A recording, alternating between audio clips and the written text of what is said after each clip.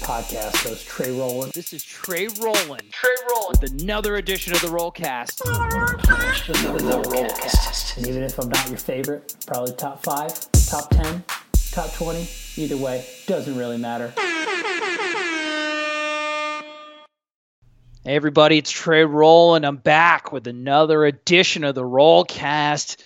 Dead nut center of quarantine, but I picked myself off. I brushed the dust off, got the Dorito crumbs out of my glorious beard, and I got my shit together because I care about you guys, and we're bringing you back with another episode. You guys may be taking it off, but we're not taking it off. No breaks here on the Rowlcast. I'm here with my super producer, Richie. Super producer, Richie, say what's up to the people. How we doing, Trey, man? It's we don't know what day it is anymore, but it's beautiful, and I'm glad to be back here with you again, giving the people what they want.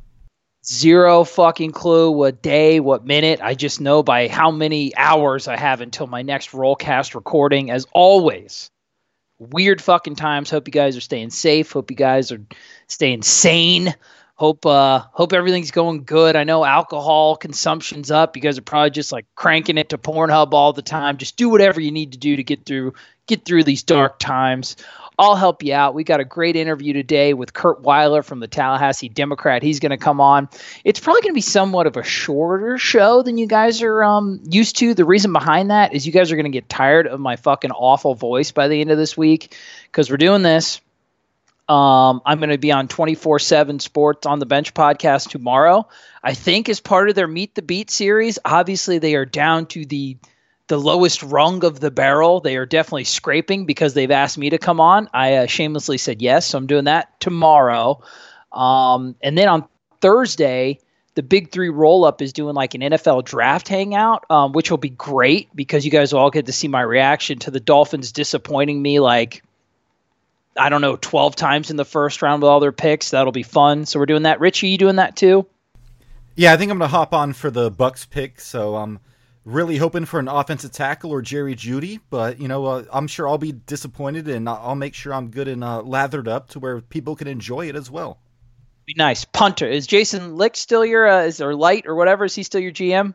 He is. Yep, he's the one who and I think he gets a bad rap. I don't think he's been nearly as bad as Bucs fans want to say, just because our franchise. That's a hot take. Our franchise is not greatly run. But we'll get into that Thursday, and then I'm sure maybe next week's show we'll talk a little draft recap. That sounds good. I'm predicting a 37-year-old punter from BYU for you guys. Speaking of draft picks, don't you want to, with all the control and time you have, don't you want to pick the perfect way your dick looks? I know I do, Richie. And luckily for you guys, this episode is sponsored by Manscaped.com, motherfuckers. With the free agency period done, no live sports on TV, literally nothing. Everybody's waiting for a Michael Jordan documentary that's going to anticipatedly drop tonight. There's increasing excitement around this year's NFL draft because, like I said, it's the only thing going on. The NFL draft's about new beginnings, and our sponsors at Manscaped are here to give your balls a new beginning. God, that's a great copy. I love reading that copy. That's right. We're talking about ball and ball hair trimmers. That's right. Because Manscaped is the only company that offers precision engineered tools for your family jewels, and they rhyme real good. Manscaped's the only men's brand. Only one. Try to find another one. If you do, I'm not going to pay attention anyway, so don't waste your time. But they're the only one that's dedicated solely to below the waist grooming and hygiene. That means grooming and hygiene for your dick and your balls. There's nothing better than finding a diamond in the rough in the 5th round, and Manscaped Perfect Package 3.0 will help you find that in yourself. When you trim the hedges, the tree stands taller. For some of our slower listeners, that means if you trim your bush, you will have the appearance of a bigger dick. Always good. Listen, guys, we've all been there. We've all been embarrassed. We've all been hurt. We've all been saddened when you're trying to trim your nuts, probably hastily because it's been a while right before a big date, and you nick your nuts, you nick your balls, you have a nice little ball cut. It's the worst. It hurts. It sucks. And the 3% chance happens where the date goes well and somebody does see your nutsack. There it is, a scarred nutsack. You can't recover from that. with the Perfect Package 3.0 kit and the Lawnmower 3.0, the waterproof cordless body trimmer. Listen, that is a thing of the past because it's the third generation. That means the best ball hair trimmer. This is its son. The Lawnmower 1.0 is a grandpa, and now we have the Lawnmower 3.0. It's the best one that's ever been made. Richie, I appreciate the charity laugh. It's got advanced skin-safe technology. Ball nicks are about to be a thing of the past. Millions and millions of the Rock's balls are nick-free forever. Listen, not only do you get that, you get the crop preserver and anti-chafing ball deodorant and moisturizers. New subscribers, they get a new replacement blade refill for your lawnmower trimmer every 3 months, making sure that your dick and your trimmer is clean. So listen, limited time. Subscribers get not one, but 2 free gifts. What are they? I'm going to tell you, you inconsiderate, hasty motherfucker. The Shed Travel Bag, $39 of value-added bag performance. And you also get the patented high-performance anti-chafing Manscaped boxer briefs. Listen, I do not own a pair of boxer briefs that don't have a hole in the crotch right now. I could really use a re-up, and Manscaped makes the best. It's the perfect package for your franchise quarterback, and by franchise quarterback, I mean your dick. 20% off plus free shipping. Oh my God, Trey, how do I get that? Listen, promo code Rowlcast, ROWLCAST. That's 20% off plus free shipping, 1/5 off your entire order plus free shipping. Promo code Rowlcast, ROWLCAST at manscaped.com. Please do it. They've re-upped with us because enough of you crazy sons of bitches have been buying their product and they just can't. They want to be associated with the Rowlcast. They want the prestige and the professionalism. So listen, guys, keep the Manscaped and the Rowlcast together as the award-winning tag team we are, and support them by going to manscaped.com. Promo code Rowlcast. We'll thank you. Manscaped will thank you. But don't worry about us because most importantly, your balls will thank you. Richie, you ready to get on Curt? Absolutely. I was feeling good. I know it probably wasn't my cleanest ad read ever, but goddamn, I had fun with that one, man. I'm a ball energy today. It was good, and again, shout out to Manscaped. I think by now they're probably our longest running sponsor we've had on the podcast. So they've been great to us. Apparently, our listeners have been great to them. So a lot of good stuff going on with this partnership. It is great when you get like a professional, and I feel like I don't know where they're headquartered out of, but when you get a professional going, great ball read ad today, it's like, you know what, that's a nice little pat on the back. You know, I feel good about it. Just like I feel good we're about to talk to Curt. He is Curt Weiler. Hello. How's it going? How are you doing, Curt? How's it going, buddy? I'm good, all things considered. Oh, that's right. We always got to have a qualifier in there. Listen, Curt, you were on the Rowlcast. Well, yeah. We're excited to have you, Curt. I remember the first time we had I'll call it like a quasi interaction. You and I were on the Tribe, one of Josh Newberg's Tribe Talk panels, and I listened to you talk, and I go, holy shit, this guy's super nice. I'd like to talk to him. So, Curt, whether you're just pulling the wool over my eyes and you're just like a raging asshole or you're a super nice guy, I just want to let you know we're excited to have you, and you can say whatever the hell you want, my friend, so let it loose. Good to know. Good to know. Noted. The excitement is palpable. Well, hey, man. No, I am excited. I've listened on occasion. I can't say I'm a regular listener because I have a crazy list of podcasts where I struggle to kind of add anything to it. But no, I'm excited. I've seen all the other guys come on. I'm excited. Well, I appreciate that, Curt. As long as if we sneak into the bottom of your feed and you forget to delete us and it just like does the autoplay, that's where we get most of our listens. So I appreciate that. Curt, I can do that for you for sure. Can you give the readers who are uninformed cretins just a little bit of a brief history of your background and what you're doing now? So I'm coming up on, I guess, almost 3 years? Not almost 3 years, a little over 2 years at the Tallahassee Democrat covering Florida State. No, this year has already felt like a whole year. That's probably why I thought so. But covering Florida State athletics, I cover the football, I cover the basketball, baseball. I do a decent amount of the non-rev sports as well. I don't come from a background of that at all. I mean, FSU doesn't have a journalism school. I went to FSU. I got almost entirely, like literally about 95% of the way through a degree in choral music education. I was going to be a chorus teacher. Ooh. And then some stuff happened. And I had the kind of realization or a divine intervention moment or what have you of this isn't what I want to do. Obviously, my mother was quite thrilled about the prospect of me getting 95% through a degree and not wanting to do that degree. So I finished with my degree in music, and I just got a BA in music, and I added a minor in communications just at the last minute just to get it done because I had been in college long enough. It was time.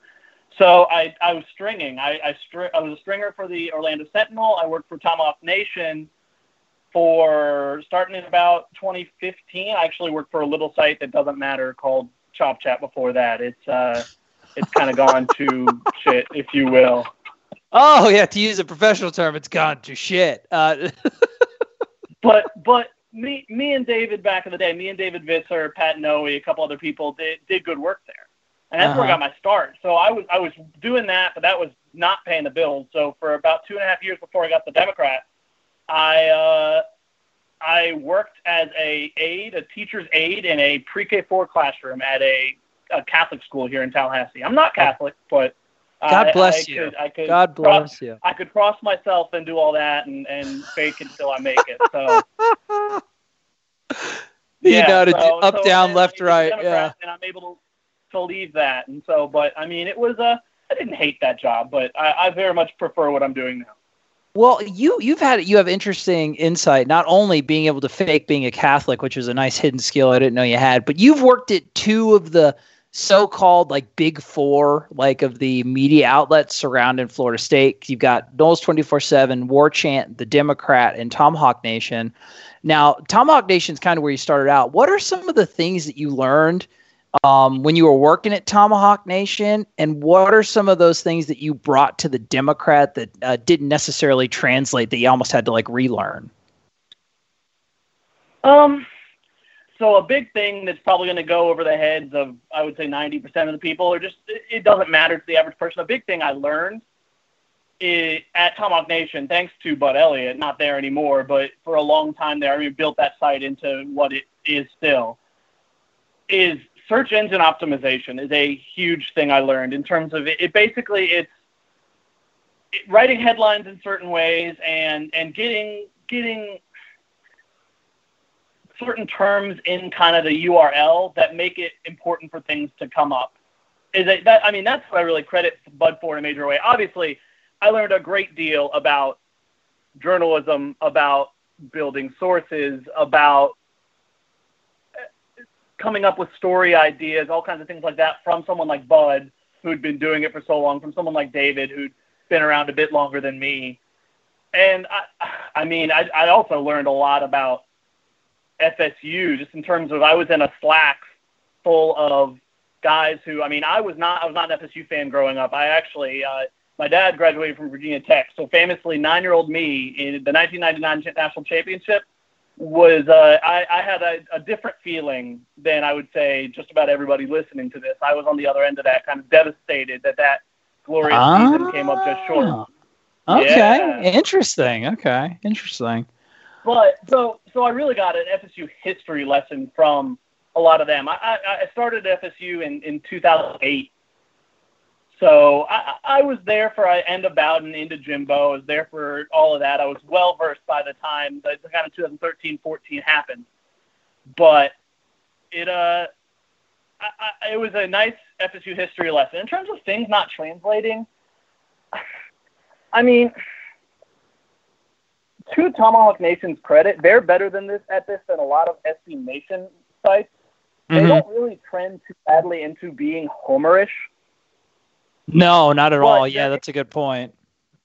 But I would say there is still a distinction between kind of writing for a Tomahawk Nation and writing for a paper, just in terms of you can get away with even less in that regard. So it's not that was a huge problem for me. I have long been able to distance myself from kind of the FSU fan who was screaming at the television before I started doing all this. And I in a way, I was past that, but I had to kind of, it was another tier in professionalism, I would say, in the word, and it was doing it all the time.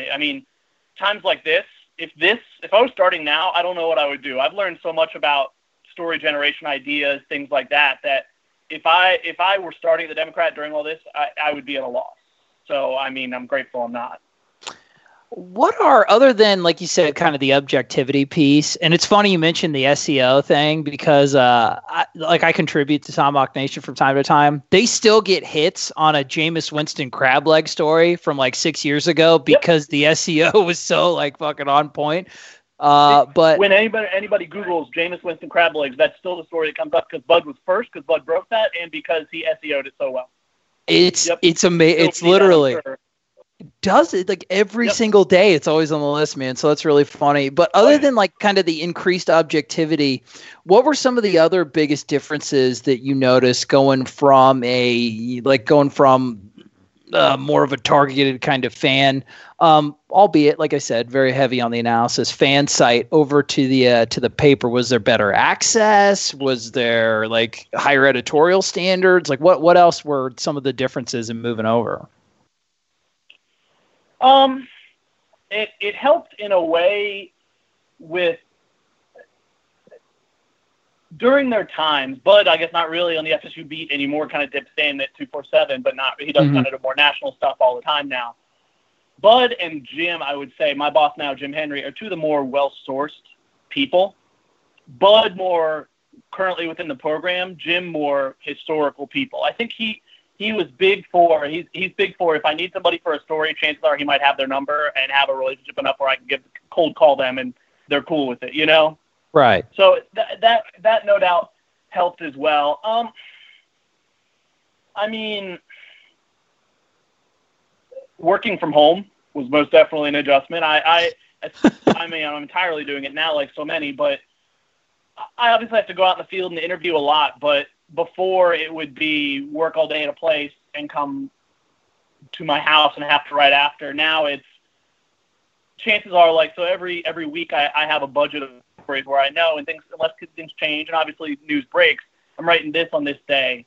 So it really tested me in terms of time management, in terms of staying focused at home. I count myself lucky enough that I'm able to get the work done at my house. I'm not the type who has to go to the coffee shop or anything like that. Like I know a lot of people do just because they struggle to work from home. But the temptation is real in that regard. And I mean, it's also when it becomes your full-time job, there's I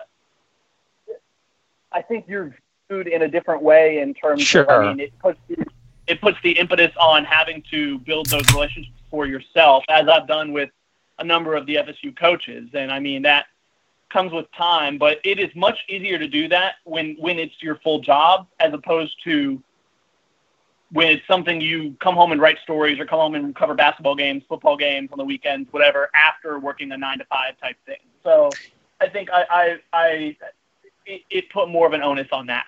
Yeah, and I think that's good insight. FSU is, and I don't know if it's a unique market, but I feel like it is to me, with just how much different coverage, how much the amount, the volume of coverage that's on this program. And I feel like every one of the big four media outlets has like I call it a value proposition, right? Like I am going to this website because like Knowles 24/7, they're very recruiting heavy. You have War Chant, you have like established personalities like Ira Schofel, Corey Clark that have like their own certain voice. Tomahawk Nation does really, really good analysis, and a lot of the X's and O's stuff that I like. What do you think is the value proposition for the Tallahassee Democrat? What do you guys think that you do that set yourselves apart from them? Like what do you think that the Democrats' value proposition is? The Democrat fits into an odd thing, and it's something that Wayne, my coworker, who's also on the beat, and I have kind of talked about in terms of. You everybody has to find their niche. I mean, the Democrat originally, before all the websites, was it in a way. But then War Chant came around, then Tomahawk Nation 247 came, built into what they are, and it kind of changed things somewhat. I think the Democrat does. I mean, it is a brand name, and I think something comes with that. I think being the stalwart, like it still comes with War Chant being the first website. And so I think some people still come to the Democrat purely because of that. given. I think I maybe trending older, although I don't think that's entirely the case by any means. But I think a big thing that I know I pride myself on, and I know Wayne prides himself on well, is a very football-driven school. And don't be wrong, we give plenty of dedication to football. I mean, we've long since been, I would say, the foremost coverers of baseball, which is a niche, but a bigger niche at FSU than a lot of other places. I think. Yeah, absolutely. Sure. The level of depth we go into there is greater than a lot of the other outlets. And I mean, and I think similarly, the recent run the basketball team's been on, I think Wayne and I have really been, and this is going to sound a way like at the expense of anyone else. Like everyone else does great work too, but I'm very proud of the depth level of work that Wayne and I do on the basketball beat, and additionally that I do in the non-rep sports. And that's even a smaller niche, but there's also that niche that cares about it. And I am proud of the work I do in that regard. There are softball diehards and soccer diehards and track in the field, golf, tennis, all the above. There are people who care about those. So, I mean, I do take pride in being able to cover those. And I also think that I mean, with football, we normally only send one on the road. We send two sometimes. But, I mean, I think we're someone who is always there. And in that regard, I mean, being so present and everything else still has a major presence in football as well. Because, I mean, that's where a lot comes from in terms of clicks, obviously. Yeah, I agree. That is one thing too. When you do have the cachet, the kind of brand name of the Tallahassee Democrat, the most long established one, there is a certain resource pool that, like you said, you get to have actual eyes on everything. Now, Curt, before we start getting into like the FSU specific questions, I didn't mean to make this be such a cross analysis. I'm just very interested. In especially somebody covering a sports program for a traditional newspaper in the year 2020. What do you personally like? What do you think is your specialty in terms of writing? I've noticed some stories that you've done. A really good one that you just wrote on Odell Hagen's, like kind of like a not human interest, but like a behind like the coach sort of thing. Do you think is that sort of the role that you specialize in? Like, what sort of stories do you like to write? Do you think you're good at? And do you wish, is there a certain type of story that you wish you could write more of, but there's not the audience or the time right now? It's an interesting question that I've honestly not given a lot of thought to before. Ooh, well, go ahead. Well, yeah, I'll just kind of think out loud here, and we'll see what comes out. Probably it'd be very incoherent. So, it'll be profound, you profound son of a bitch. Oh, of course. No, so I don't come from it, and it's not so much that we don't have the audience for it in that regard, but and it's not so much because other people do it better. We don't really a ton of time take time for X's and O's, and that's fine with me because that's not my background. I have grown since I've been on the beat since 2015, and I've grown tremendously in my football knowledge since then. It's made me a much smarter watcher of football than I was all throughout growing up in college, all that. Yeah. But it's still not, I guess, my area of expertise. I think I consider myself, I'm not by any means putting myself in the echelon of some of the people who've been doing it a lot longer than I have, but I do consider myself a very good feature human interest story type writer. Something I do pride myself upon as a writer is finding a way to integrate angles that others might not think of. I'll on occasion, on the daily basis, so in the course of a football week, we're all getting the same people for interviews. They're not often giving you exclusives during football season. That's a real rarity. I pride myself somewhat on finding an angle or finding a tidbit or finding a stat, digging for that extra thing that kind of separates my story. And I think that's something I do decently well. I'm proud of the detail I take. I can be very verbose in that regard, which thankfully is not a problem. I have an editor who's very grateful to let me not ramble on, but be verbose. So in that regard, I'm grateful. And I think that's something I do very well. And if I had to highlight, I mean, what I'll say, anybody who considers himself a game story expert, I tip my cap to them because that is especially on deadline, the hardest thing I do on a like, as far as I'm concerned, is you can have an entire story written and then the last 5 minutes can change it entirely. I couldn't tell you with this basketball season how many stories I had to rewrite because FSU rallied when I had a story written that they had lost, or FSU blew a lead to hang on. It's that is not, I would say, my strength, but it's another area I guess I've improved significantly. But I guess if I had to nail down one, I would probably say, as you said, like human interest type stories. I think I do well in that regard in terms of coming up with ideas, generating ideas, and executing them. I like that too, because some of at least for me, and I don't know if I'm the core target audience, I am a, self-diagnosed, like clinical, like psychopath, but I enjoy and the old Bill Simmons' old website, Grantland.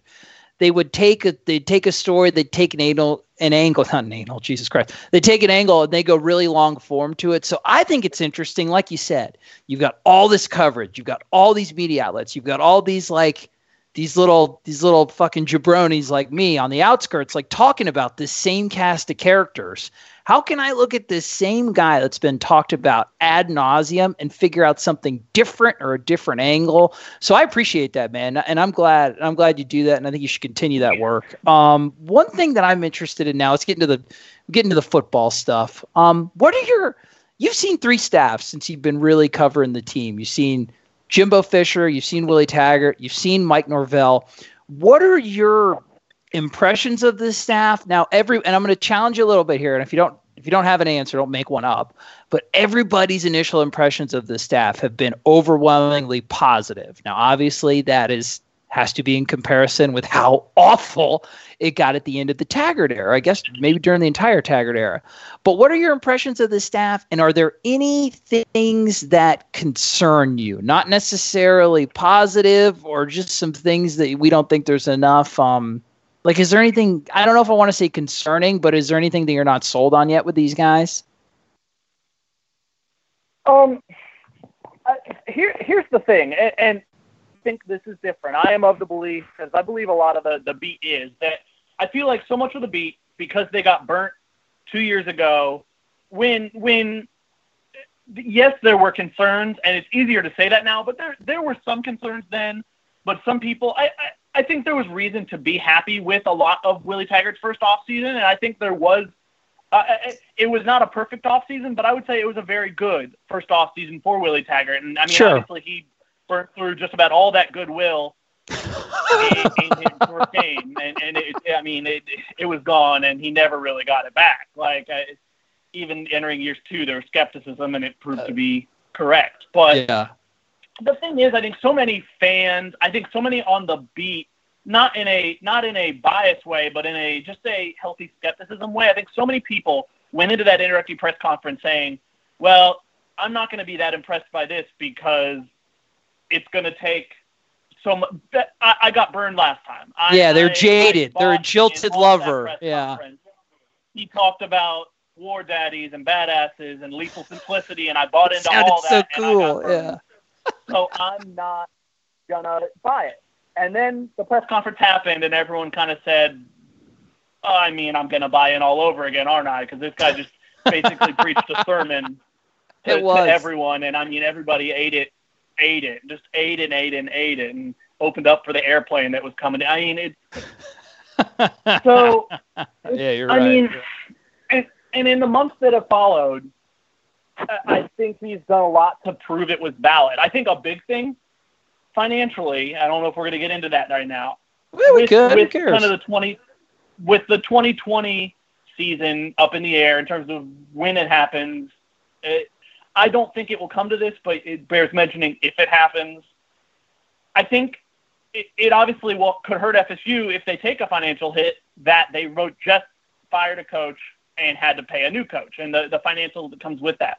But at the same time, I think in a way it may be worth it just solely because I think a coach like Mike Norvell is kind of the perfect coach with his level of organization to be running things right now.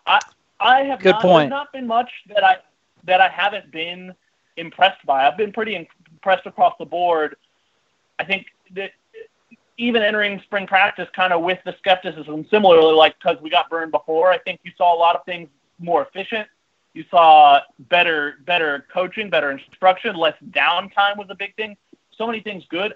The main thing that has me skeptical, and this is through no fault of their own, I think an off season like this in your first off season is brutal. I think that it could hurt them not having.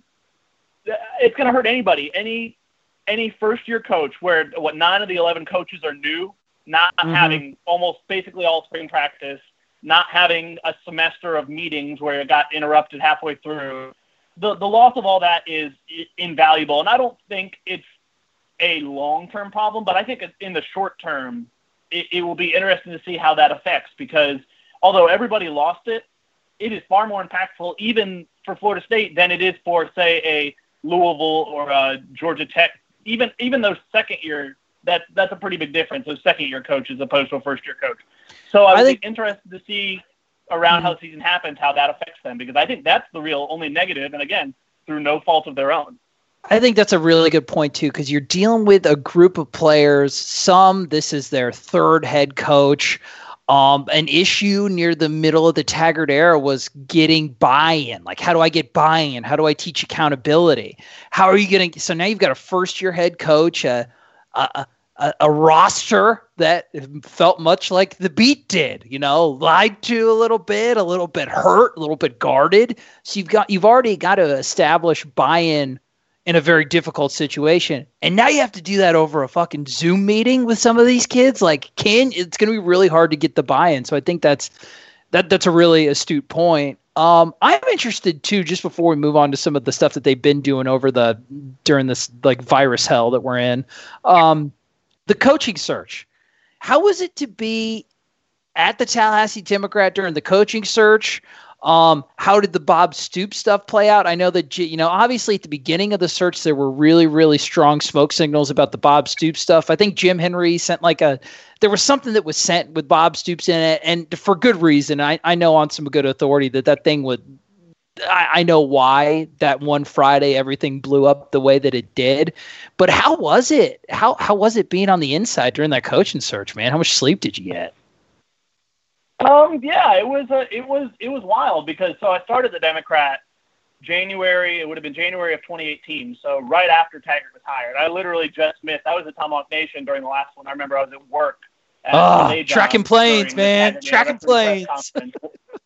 Well, and I remember that the one night with the Taggart thing where I was going to go out, I think, and join Andrew Miller, I don't remember if Andrew went or not, to go sit out at Millionaire on the tip that the Texas A&M plane was coming. And if I didn't have my day job the next morning, if I didn't have to get my sleep, I would have absolutely gone out there. And I was okay with the fact that we didn't have to do any of that that time. There's no doubt it was a constant thing. I mean, it was from constant this name, and then Norvell eventually comes out, and us, along with a few people, had heard it was trending that way, and it was just a matter of getting through that AAC championship game where Memphis beat SMU, I think, or Cincinnati. Yeah, they beat Cincinnati. Cincinnati, that's right. Sorry, but that's it was just a matter of, so we had a number of stories prepped, ready to go, just in terms of that.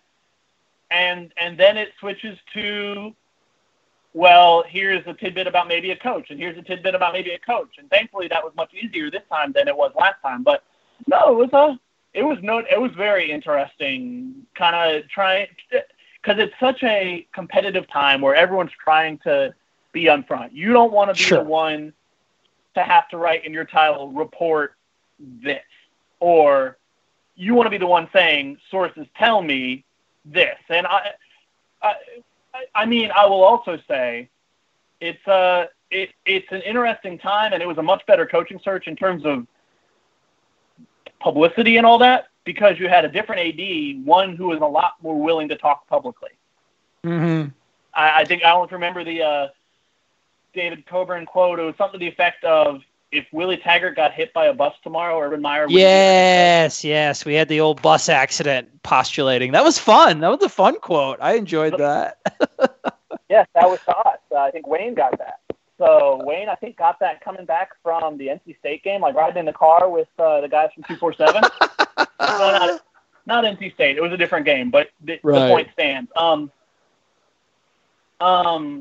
So you go from an AD who kept it very close to the vest and a coaching search that was over in a matter of days to one that, because you made the move so early, you were the first or second. I think you were the second firing after Rutgers, who had done it well earlier in the season.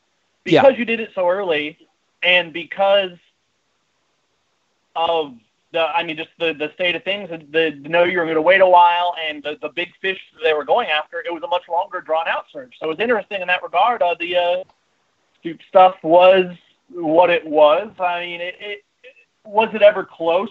No. Were there talks? Yes.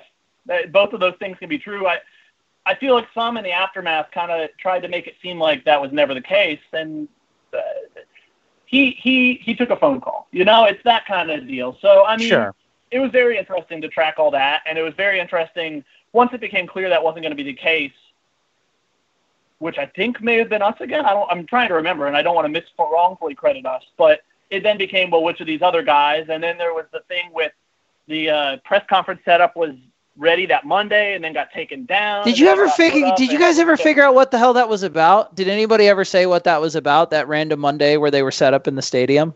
Has that ever been confirmed? No, it's a weird situation. I don't know. It's kind of Have you guys asked? It would lead you to believe they thought they had somebody, and it didn't come to. And I mean, is that something to where I don't want to go off on too much of a tangent, but is that something to where? Is that a topic that when you're talking to people within the administration that is just non grata, like persona non grata, they just don't want to touch it? Or do you think that, like, hey, you got your guy, everything, like, would that be a question that somebody would be open to ask? Hey, guys, what happened with that did Norva, did you think he was ready before he was? Is that something that anybody would ask? I'd be interested to hear. You would ask, but probably in an off the record capacity. I don't think anyone would be willing to talk about that on the record, just because a little embarrassing. It was not a great look. It was not a great look for those couple of hours of period where it was like, oh, it's over. Oh no, it's not. And you have to wait like 6 more days. So no, that is more something. And also I would say, without going into stories that I would not be good to tell, David Coburn, from sitting down with him, Wayne and I did, very good in an off-the-record capacity. Gotcha. Okay, well, don't, please, for the love of God, don't burn anything talking on my little pissant podcast. No. So, Curt, what do you think? There's obviously the biggest storyline of the spring is COVID-19. What do you? We'll take that out. I know it's going to be hard to do. We'll just throw it out. What do you think is the biggest story? Like, what, before all that happened, what was your personal storyline coming into the spring? And what moves, like football specific moves that have actually been made, do you think are going to have the biggest impact on next season? I mean, my first thought for both of those, I say that. My first 2 thoughts really for both of those are kind of the same in terms of, I thought number one, it's been a thing for a while. It felt like a coach, and it was another chance, another reset of an offensive line coach to fix that issue. Yeah. And I wrote about last week. I mean, and I think Alex Atkins, to his credit, is proven to be a very good coach, has risen very quickly, and I think will do everything in his power to kind of work around it. I wrote about it last week, how they're working on kind of the mental side of learning not just your role in a play, but learning everything, learning why the play works, learning what the guy on the other side of the line is doing, all that. That's really the most you can do right now. It's unfortunate for FSU that the position group that probably most needed spring is the one that's also going to be able to kind of replicate the least of what they do in a individual, socially distanced, quarantine setting. I mean, obviously, it was the 4th coach in 4 years for a unit that's been dreadful is tough to this was kind of a worst case scenario for them, and obviously it was a worst case scenario for a lot of people. I think the other one you look at was quarterback. Mm-hmm. I mean, it goes without saying. I was interested to see. It felt like a spring where, and James could still win the job, But I think with a strong spring before, I would say, in my opinion, his main competition, Chubba Purdy, arrives, would have gone a long way towards cementing himself, maybe not like as the starter, but as a clear front runner, as to where they kind of tried to enter in the spring under the auspices of, well, everybody's going to get first reps. And that proved to be true from us being out there at practice. We got to see the entirety of the first 3 practices. But I think those 12 practices would have gone a long way towards helping James, just in terms of not solidifying the playbook, lead. because they had that for a while, but putting it on the field, showing that he's the best of the 3, which, if we're talking all around, I believe he is. I think Rodemaker and Travis both had their moments, but I think his best competition, his biggest, most realistic competition isn't here yet. And losing out on those 12 practices, whether they're able to be made up over the summer, whether the season gets pushed back, whether the season gets shortened, whatever the capacity is, it only helps Purdy's odds, even though I would say I think James is still the front runner to be the starter whenever the first game is. And it does seem that Norvell's happy with the quarterbacks that he's got for next year. USC transfer, JT Daniels, Josh Newberg, Knowles 24/7 reached out to Coach Norvell, not somebody that FSU is going to pursue, which goes with his comments, I think, in January that they weren't going to pursue any other transfer quarterbacks. They were going to keep the room as is. We'll see if that stays. It's a tough thing. I think that if I'm just hypothesizing, I think they'd be more willing. The problem, I think, with Daniels, obviously talented, the problem is he's still relatively young. I think if a primo grad transfer came on the market, if someone could be a stopgap, I think they would jump on in a heartbeat. I agree with that too. I know what they said, but you can always easily qualify that. Well, this guy wasn't available at the time. You know what I mean? So I agree with you, Kurt. Like you said, like a Jalen Hurts type deal that happened last year. If one of those type of dudes is available, they'd take him in a second.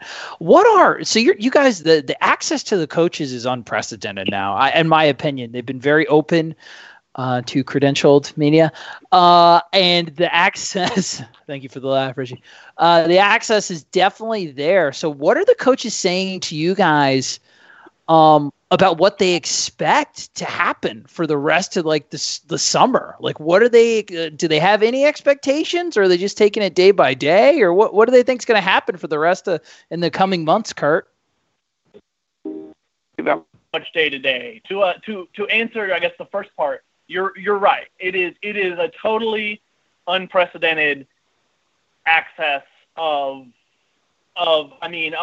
we thought it was great, the level of moderately increased access we got from Jimbo to Taggart. We mostly thought it was great that we got to see any of practice and talk to people out on the practice field instead of in the FSU building. This is, it's another level. Truly, they work with just about any request you make, be it you want Norvell one-on-one, be it you want a coordinator one-on-one. We're talking to true freshmen, which was never the case. We're talking to players that arrived, and we talked to Tate Rodemaker about 2 months after he arrived. That didn't happen ever. So I frankly don't know how, from a content standpoint, we'd be getting through kind of the current state of things from a sports angle without the kind of level of access we're getting. I think it's saving us at the Democrat, and I would say a lot of the other people at other outlets would agree, every outlet. So, they are taking it very day to day. Mike Norvell, some people have come out and made very firm statements, be it Dabo saying, what did he say? Something to the effect of that he has faith in God that he'll. Yeah, as he's traveling around on his fucking Gulfstream, like looking at all the peons stuck in their houses, and he's eating Papa John's on his G5. Yeah. Not a good optics look for him. But from that, or from Mike Gundy to saying we need these people back because they need to make money for the state of Oklahoma.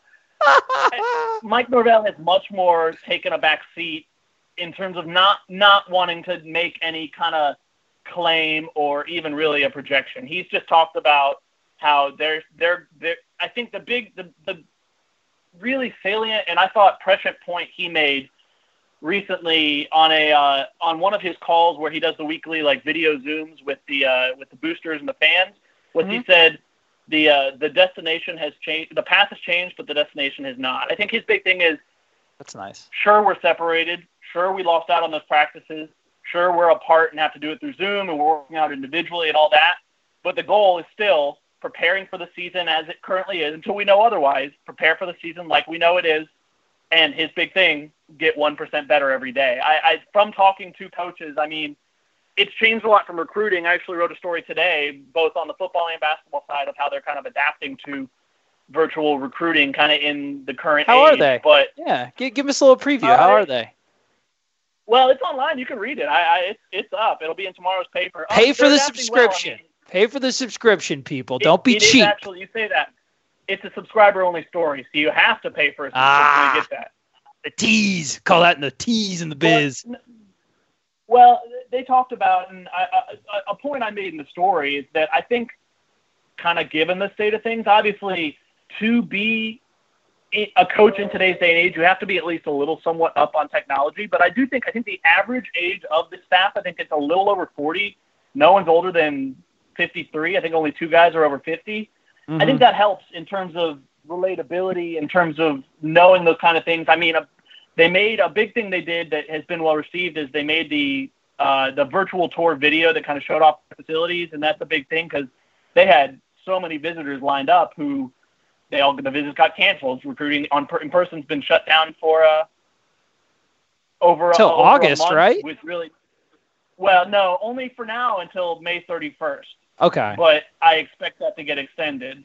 That's the NCAA has only said through May 31st. But yeah, no, I think it will end up being a little longer than that. It'll be for the foreseeable future. So that's a big thing to show off that. I mean, there's the FaceTime, there's the Skype. I know a big thing that Chris Marr, the linebackers coach, literally the first day where they were allowed to contact recruits, because up until April 15th, it was only the other way around. Recruits could contact coaches, not the other way around, because of the way the recruiting calendar works. But Chris Marr tweeted, and he said, "Who wants to play Madden?" And I know a number of the other coaches are doing that. They're just making themselves available kind of in alternative ways. And I think the age of the staff, the football staff that is, helps them in that regard. I think so. It is still very much up in the air. I mean, the athletic director, David Coburn, the other day said that his thing was his quote, and this was an on-the-record quote that I almost couldn't believe because no one's really been this openly blunt, was that they're preparing for a budget without football. Like they're preparing many budget scenarios, one without football. He's like, none of them are pretty, but if there's no football, God help us. It's so true, though. I saw someone estimate that it would be a mid to high 8-figure hit for a lot of schools if there was no football season. Oh yeah, from a revenue standpoint, I agree 100%. Which is insane. I mean, that is more money than I'll ever make in my life. But it's insane to think that that's how reliant football pays for everything else. Truthfully. Yeah, that's 100%. So, I agree 100%. A couple questions before I let you go, and you can take a shower after talking to me. Like we said, challenging times. You mentioned the age of the staff, the technological proficiency of the staff. Which of the staff do you think has thrived in this non-traditional sense? And which of the staff do you think has been more challenged than the others by this Twitch, Zoom, play Madden to talk to the recruits type environment that everybody's currently in? I don't think it goes solely based off age. I mean, I think a big thing with this staff that they've done very well is communication. They communicate with the team. They communicate amongst each other. They communicate with media. So I think they're doing well. I think you're not going to see Odell Hagan start tweeting about, hey, play me Madden on who got PS4 with emojis or whatever. I mean, yeah. And rarely tweets. So you're not going to see that. But I think I think today's day and age, even FaceTime wasn't the only way, or texting wasn't the only way you're getting in contact with these kids. It was a big part of it. Even people could visit in person. Those other areas were a major part of recruiting as well. So they're not like the base level stuff. If they're not kind of doing the extra, is not new to a lot of these guys. I mean, I think the big thing for someone like Odell, I mean, is he's recovering too. He had knee surgery. He's been putting off for over a decade. Total right knee replacement. he's still rehabbing at FSU. I think that's probably he's dealing with that, and I think he's going through a lot dealing with that because I think it's a pretty intense recovery. But I think even the guys, even him and even Chris Thompson, who are the two guys over 50 on the staff, I think are still adapting pretty well. I think they're a staff, and I think a lot of it starts with the head coach, well suited for the adaptation. All right, so everybody's thriving. Nobody's not handling these challenges well, huh? No, I don't think so. Okay, good. I just want to double check. I know. Now listen, the most important question, and Curt, before I ask you this this vitally important question, let the people know, obviously your articles are on the Tallahassee Democrat. What's some other ways that they can support your work? Because you do. I've really, really enjoyed this conversation. I'd love to talk to you again. What's the best ways for people to see and support your work? So I'm on Twitter is Curt, CURT, Weiler, WEILER. Wonderful tweets. He's a great tweeter. I pride myself on that. I appreciate it. I try not to have too many typos. I try to be insightful and not just say what everyone else is saying in games and all that. Obviously, tweeting during games is chaotic. And all my stories will be there. I mean, obviously, a subscription to local papers. I'm going to be that guy that you've seen on social media pimping this out, and that's kind of what it feels like, but it's huge right now of all time. Of course. I mean, basically the entirety of USA Today staff is getting furloughed a week each for the next 3 months. Oh, God. So, I mean, it's a trying time, and sports we're doing what we can, but sports content right now is tough. But there's a lot of great new stuff on there if you're local. I think me and Wayne do enough on our own just from the sports side, even if you're not local, to kind of make that subscription worth it. And I should say Jim and our family writer Rory. I should include them as well because they do a great job. But just support local newspapers in a time like this. Always support newspapers, but especially in a time like this because times are hard. I agree. In the same way that people are supporting local restaurants, and you should seriously take out, do all that sort of stuff, support local restaurants, support your local newspapers. It's something that you don't know what a void it leaves until it's gone. And when they're gone, they do not come back because you got guys like Curt, you got guys like Wayne. They're doing great stories. They're doing insightful stories. They're doing different angle stuff that I really appreciate. So continue to support them.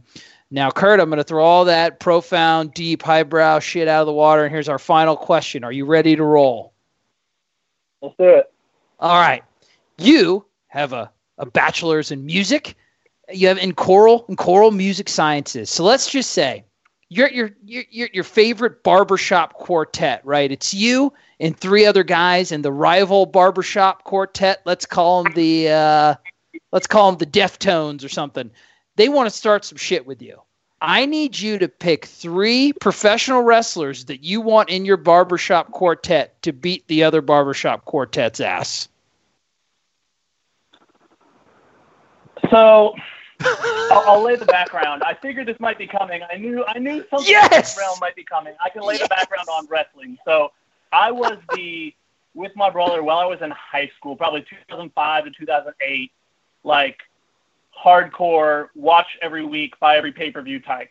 Oh, my God, Curt. Oh, I should have known. In today's day and age, I am like the watch mania, and that's about it. Sometimes maybe other things. But I do have the network, and I watch the old stuff from time to time. But no, I came up during Cena.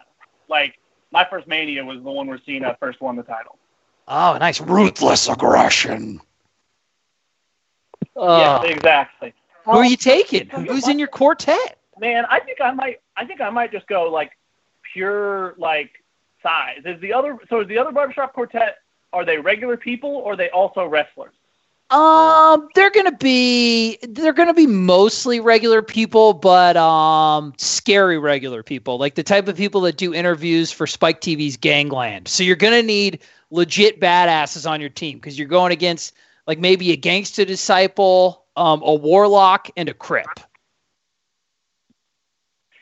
Okay, so I'm thinking I might just go pure Lord. So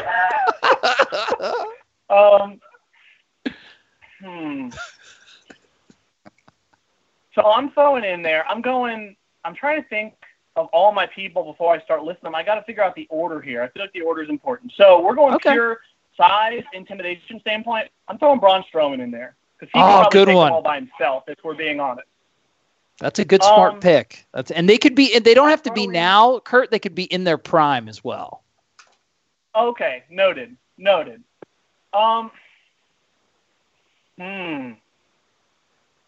Strowman's a good pick because that is a huge, terrifying man. So you've got legit size and terrifying ability. He's gonna scream at you. Yeah, big ogre scream. So that's a good one. Braun's a good one. I'm trying to think.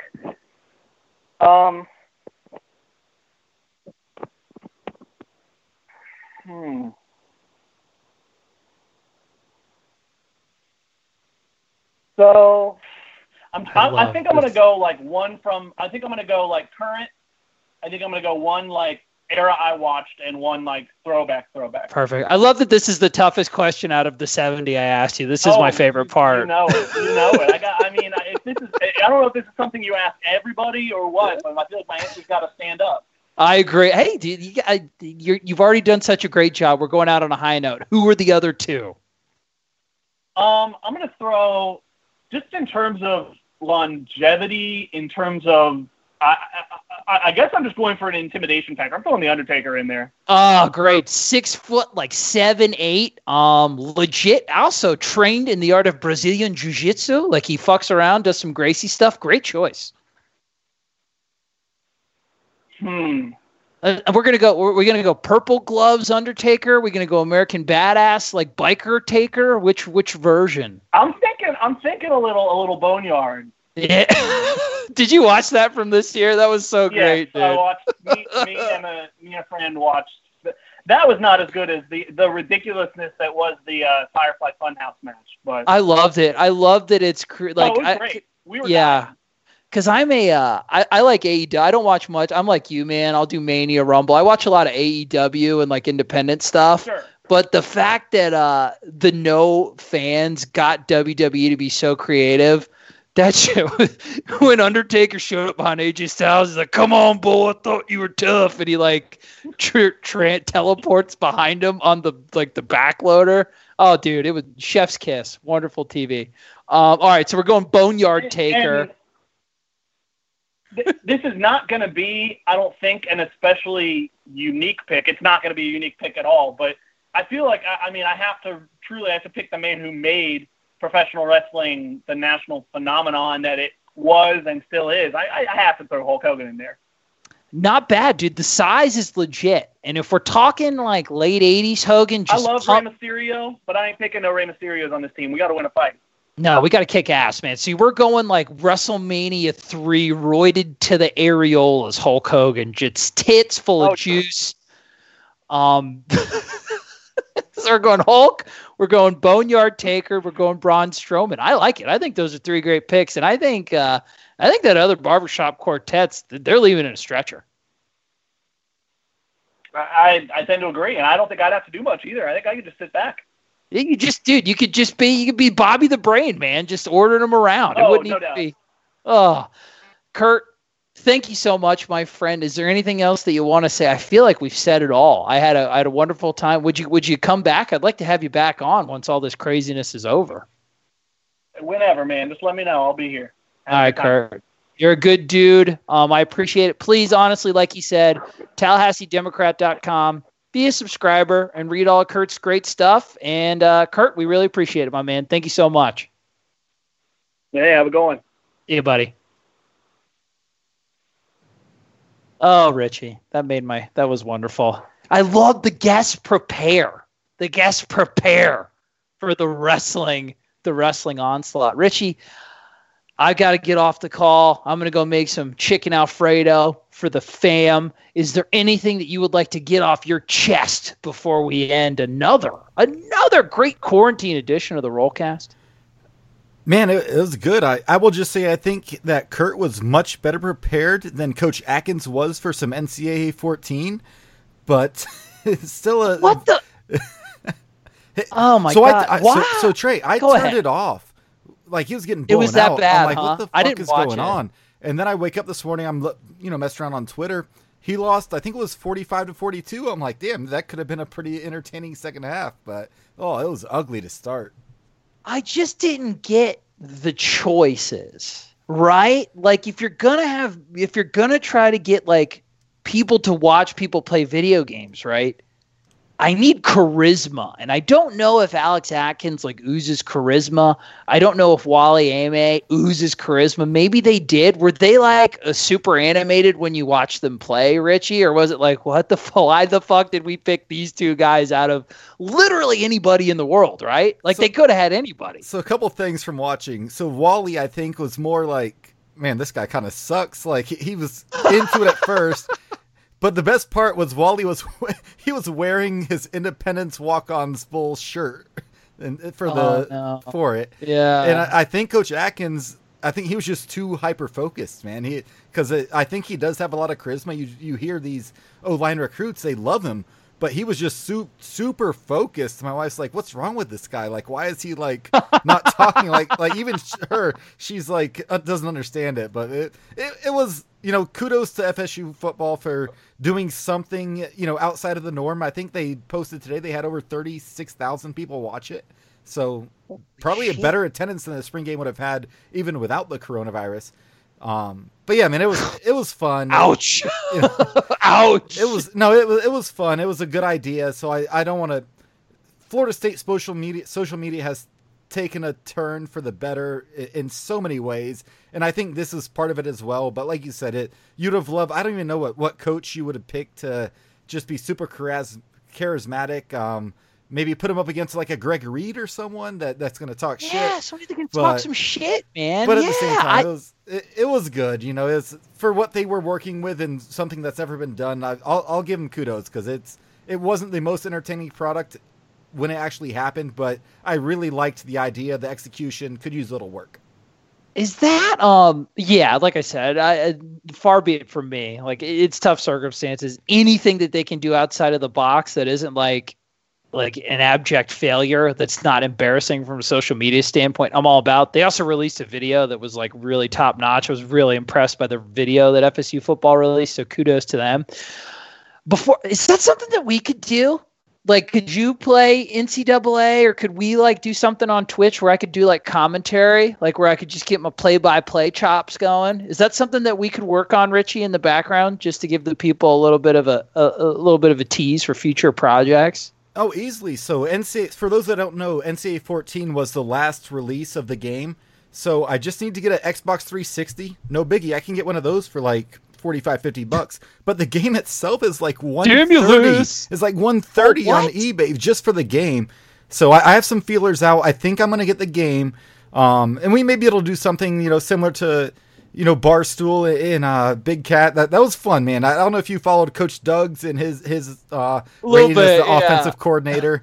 He left us to go to USC, so thank you, Coach Doug's. Appreciate all you did.